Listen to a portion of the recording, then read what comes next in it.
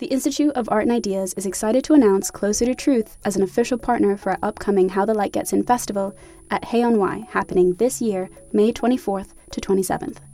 Closer to Truth examines humanity's deepest questions with the world's greatest thinkers, from Nobel laureates and renowned scientists to theologians and best-selling authors. For 20 years, Closer to Truth has explored the deep questions of cosmos, consciousness, and meaning. This year, host Robert Lawrence Kuhn journeys to new depths with their Philosophy of Biology season, exploring topics like evolution, race, alien intelligences, sex and gender, and much more. Get early access to full episodes from this brand new season by registering for a free membership at their website, closertotruth.com. Discover the fundamental issues of existence, engage new and diverse ways of thinking, and seek out your own answers with Closer to Truth.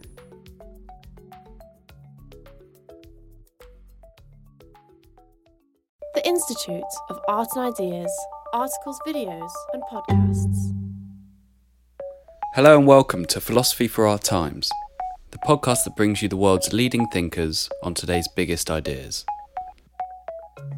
Should it be a philosopher's duty to discuss politics? And how can philosophy be used to improve public life?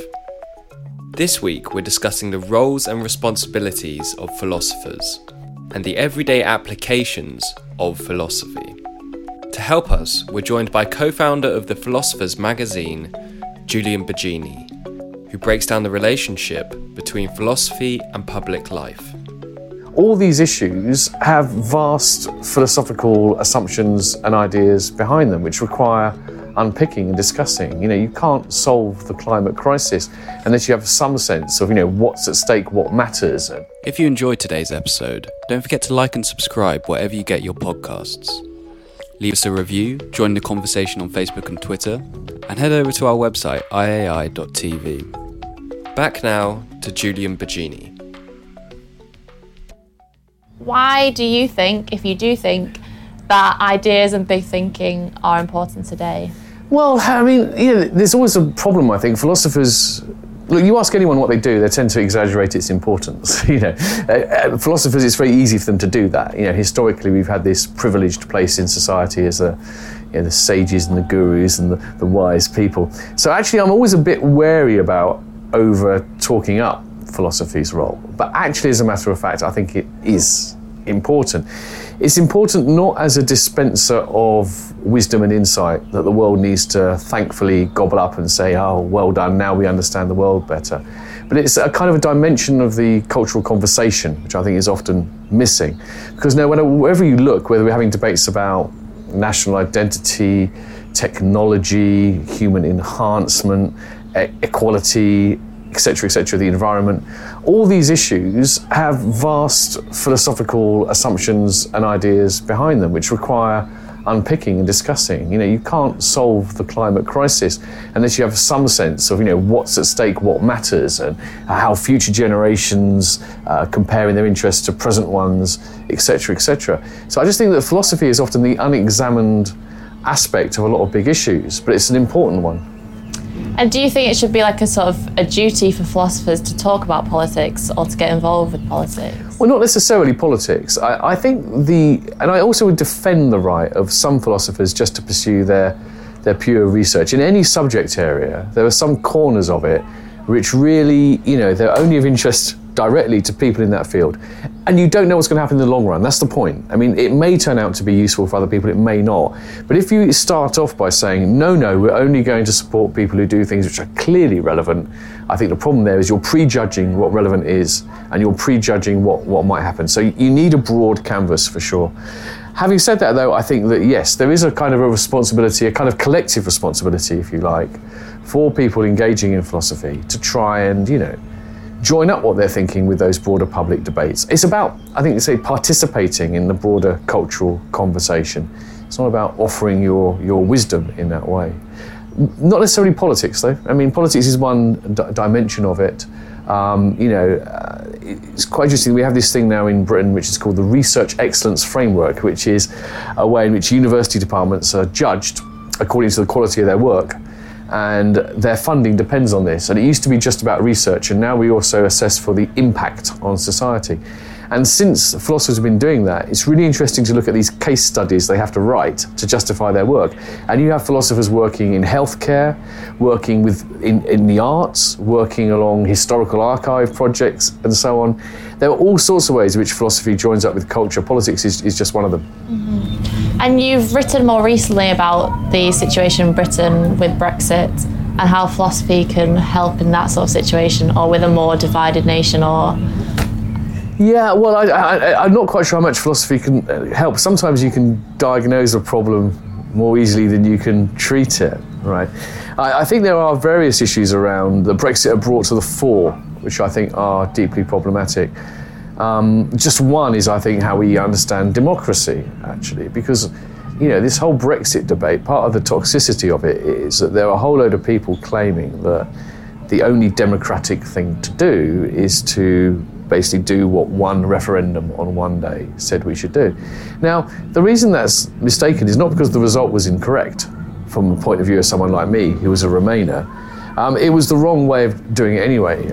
So democracy, the short answer to this is that democracy in its pure form was never a good idea, frankly. In that sense, call me an anti-democrat. When Plato and Aristotle criticised democracy, they were correct, because what they were criticising was a system in which you basically ask the people what they think and majority opinion wins, and that's the end of the debate.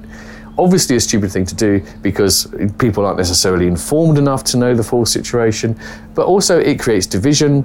It also means there's no long-term rule of law, because what the people want today is what you must do, and if they want something different tomorrow, it's a recipe for chaos. We made democracy work by not making it pure democracy. We had a system whereby government is accountable to the people, which means that we can kick them out if we don't like them, and we choose the ones we think are heading in the right general direction. And the whole point about successful democracies is that they are enablers to negotiate difference. That's the whole point. Referendums and pure democracy is actually about taking away the possibility of negotiating difference, because basically the winner takes the spoils. So I think people have got to think hard about, the failure of this process of Brexit has shown how it is utterly disastrous to think that democracy is about enacting the will of the majority at any given day. Democracy is about negotiating the different views of the population. That's what makes it work. But do you think it necessarily will lead to chaos? Getting democracy in these sort of Platonic or ancient Greece? Yeah, chaos or tyranny, or both. Probably tyranny, actually, because that's a more likely outcome. Because if ever you have a situation, government by the majority, in political philosophy and political theory, people say they distinguish between democracy proper, as they call it, and majoritarianism. Majoritarianism is just the government of the majority over the minority, which leads to kind of oppression. It leads to the minority feeling disenfranchised. It can almost lead to them taking their rights being taken away. Now, I think that's nice to think that majoritarianism isn't really democracy. I think that's not true. I think majoritarianism is pure democracy, and what we want is something else. It's kind of inevitable. If you take the theoretical objections to pure democracy, they stand up, I think, and I think it's quite evident that look anywhere around the world where democracy has worked, it hasn't worked by empowering the majority to do what they want, irrespective of the interests of the minority. It's been a system in which there is an understanding, for a start, that whoever wins governs for all, not just the people who elected them. That's kind of going out the window, right? People, now people are being expected to, we've elected you as a Brexit person, you must speak for us. And you sod the Remainers, and vice versa. I was elected on a Remain platform, so I'm not going to think about them. It's inherently divisive, I think, to go for that pure form of democracy. But is that the system of democracy or humans? Well, look, humans are part of the system of democracy. I don't think you can sort of distinguish them. It's the humans, to the extent that we have conflicting and different desires and preferences and values. It's a fact about human society that there is that kind of diversity. We're not going to all agree. And it's also perhaps something to do with human nature that, generally speaking, people are reluctant to compromise on what they think is most important to themselves. Okay, so the inbuilt human nature aspect of it is that there's a diversity of opinion and a kind of reluctance to compromise on that. Then the system aspect of it is, how does the system deal with it? And I think the problem with a democracy of the kind that majority wins and majority takes all is that it doesn't do anything to counter those two problems. It doesn't help us to deal with the diversity of opinion. It doesn't help us deal with the fact that people are reluctant to give up their views or their positions. When democracy, as it is, works, it's precisely because, having been elected, a government then seeks to do something which gives something to all sides. It gives more to the majority, sure, they won, but it gives something to the others as well. And it manages that diversity of opinion. And can we look at any philosophical traditions to get over these sort of barriers of either like reluctance to give up our own ideas or accept difference of opinions? Well, I think we can look to our own, I'm speaking as a Western European, we can look to our own traditions, actually, around that. I think we have a strong tradition of, the importance of reasoned debate and of argument. And there's quite a lot of theoretical work which has been practically important about dealing with plurality of values and basic liberal ideas of liberty which allow difference. So there's a lot of resources within our own culture. But I think that it's also helpful to have that balanced a bit, because I think that if there's a weakness in our culture, it's that it's become very individual focused, and we tend to always emphasize the rights and freedoms of the individual, and then always kind of assume that anything that sort of diminishes those, there's a very strong burden of proof on it, and is somehow kind of bad or regrettable. I think if we look to some sort of non-Western traditions, if you look at, say, Confucian ethics in China, and also sort of everywhere in the Far East, to be honest, then what you really find is that there is more of an understanding of the self as being embedded in society. So who you are, yes, you have your individual value and dignity, but you can only really understand who you are as understanding yourself as someone who exists in social relations to others. And what that kind of way of thinking does is people think that's a kind of an anti-liberty and freedom position. It needn't be, and it doesn't have to be. But what it is it's just contextualizing individual freedom and liberty. And in a way, it's making explicit something which we already know. We already know that although we value individual freedom and liberty, we can't just do what we want if it harms others and so forth. But we tend to have a very limited, narrow definition of what that harm is, physically harming someone and so forth.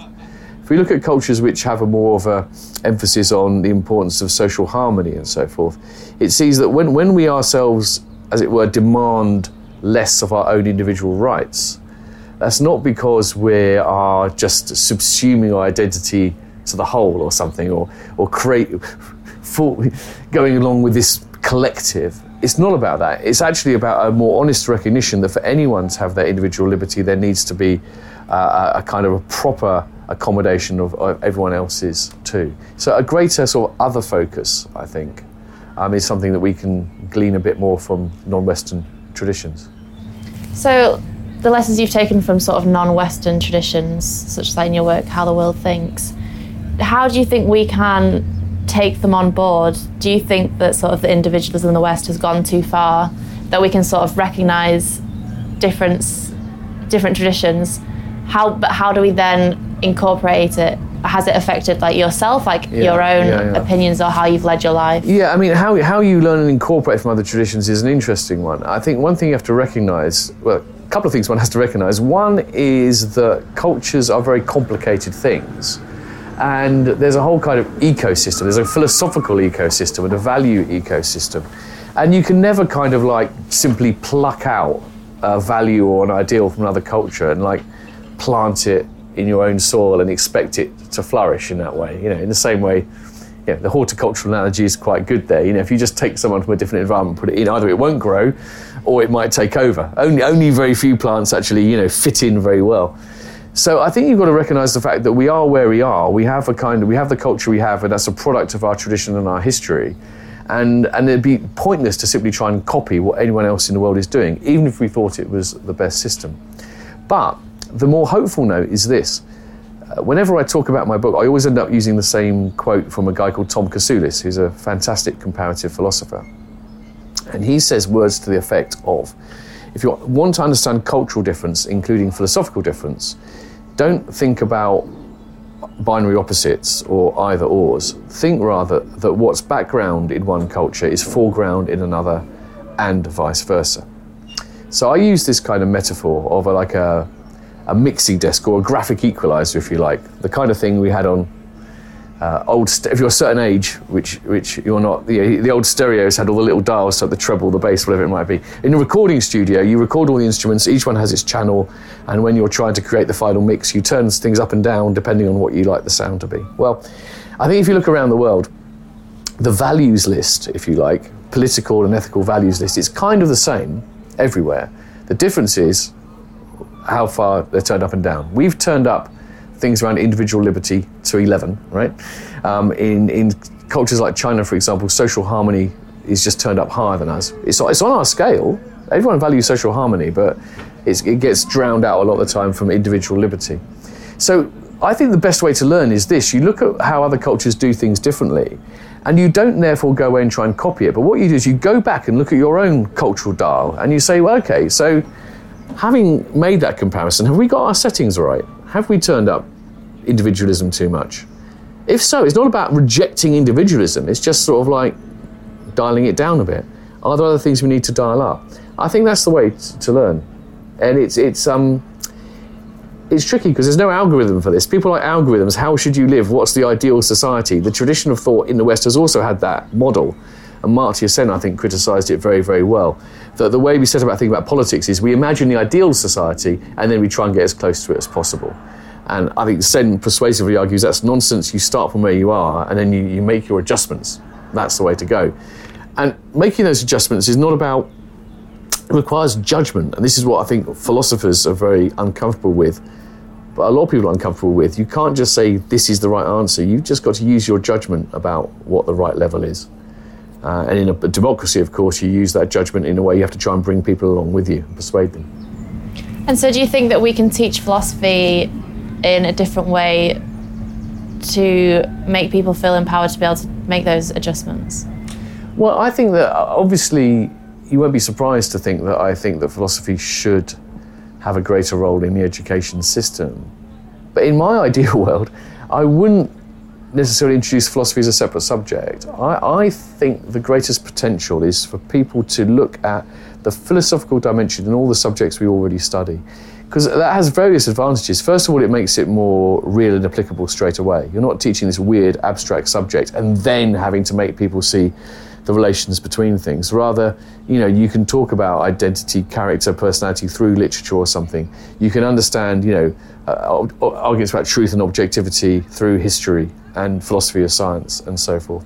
So I would like to see that way of bringing philosophy into the education system. And I think if we'd had that kind of system, sure, people would be more empowered to sort of see those philosophical ways of thinking and to incorporate them more into their broader debate. Because I think it is missing from so many things. I mean, there are philosophical dimensions to all sorts of important political and ethical debates, and they're often kind of just ignored.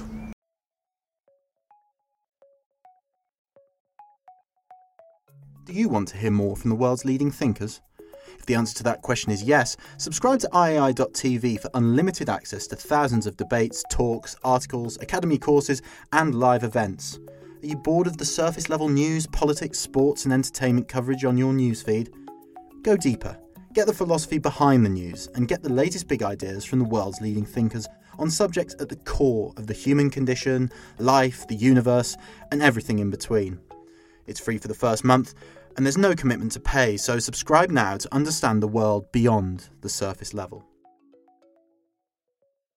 And from your work in How the World Thinks, how do you go about doing your own research? Like, how did you come to research different cultures and their philosophy? Well, I mean, the way I work is, I'm not an academic, and the reason for that is that my main interest is in the horizontal rather than the vertical, if you like. To be an academic these days, you tend to have to choose a fairly narrow field and go deep into it, which has its value for sure. But I think the problem is, with everyone doing this and going deep, there's no reward in academic life for joining the dots. And I think that that's what's often most useful for people.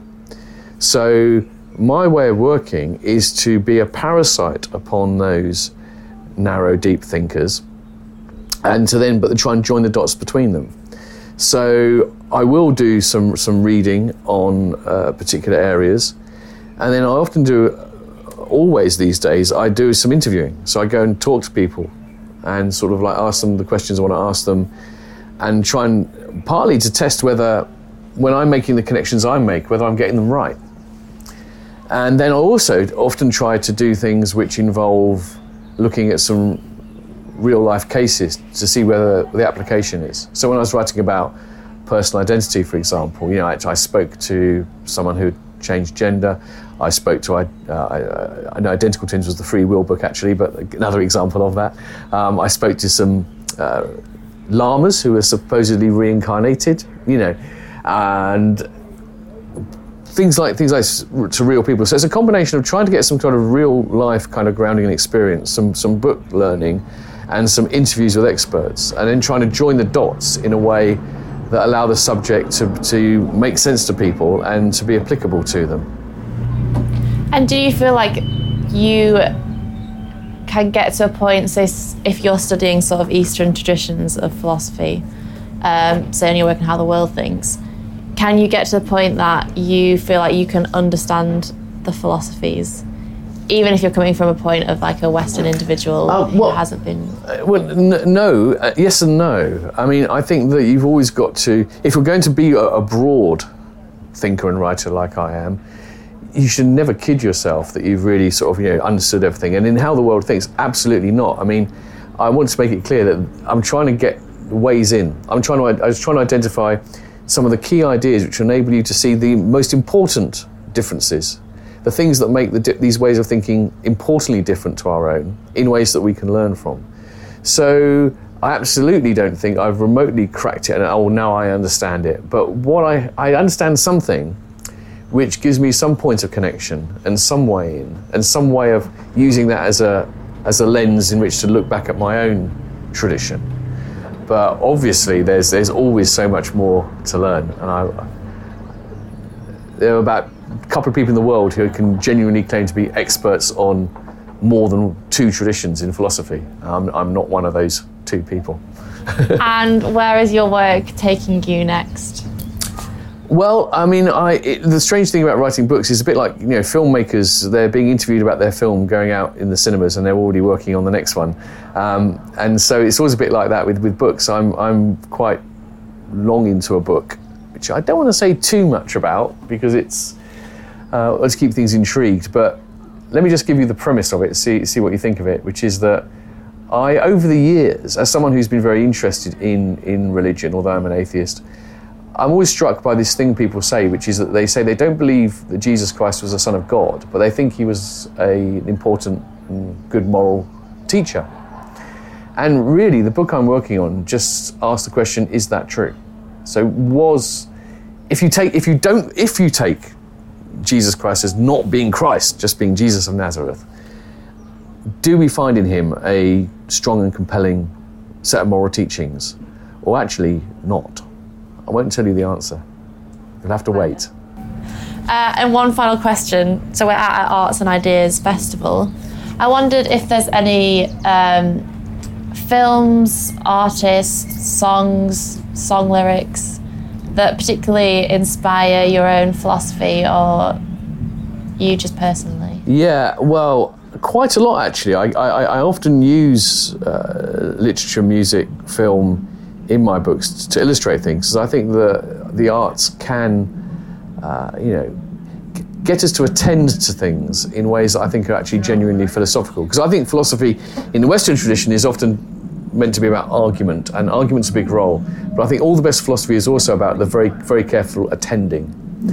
And I think there are lots of examples of that. Perhaps just to give one, is that all the films of the Coen brothers, I think, are fascinating. They're very, very diverse. But I think in all those films, I think you see some very important, I'd say, philosophical insight into ethics and morality, actually, what it means to be a good person, and what the difference is between a good person and a bad person. And I think if you look at a lot of Coen brothers films, you get kind of three archetypes which keep recurring. there's the complete sadist, or the person who's completely outside of the moral domain, who just has got a moral bone in their body, the sort of embodiment of evil. But then you have the kind of like the pure in heart, if you like, who are actually often quite simple, straightforward people. They're not philosophers, but they're just good and decent. And then you have these people who are corrupted by degrees. They're not evil, wicked people, and yet things happen, chain of events. They allow themselves to be corrupted and often do really bad things.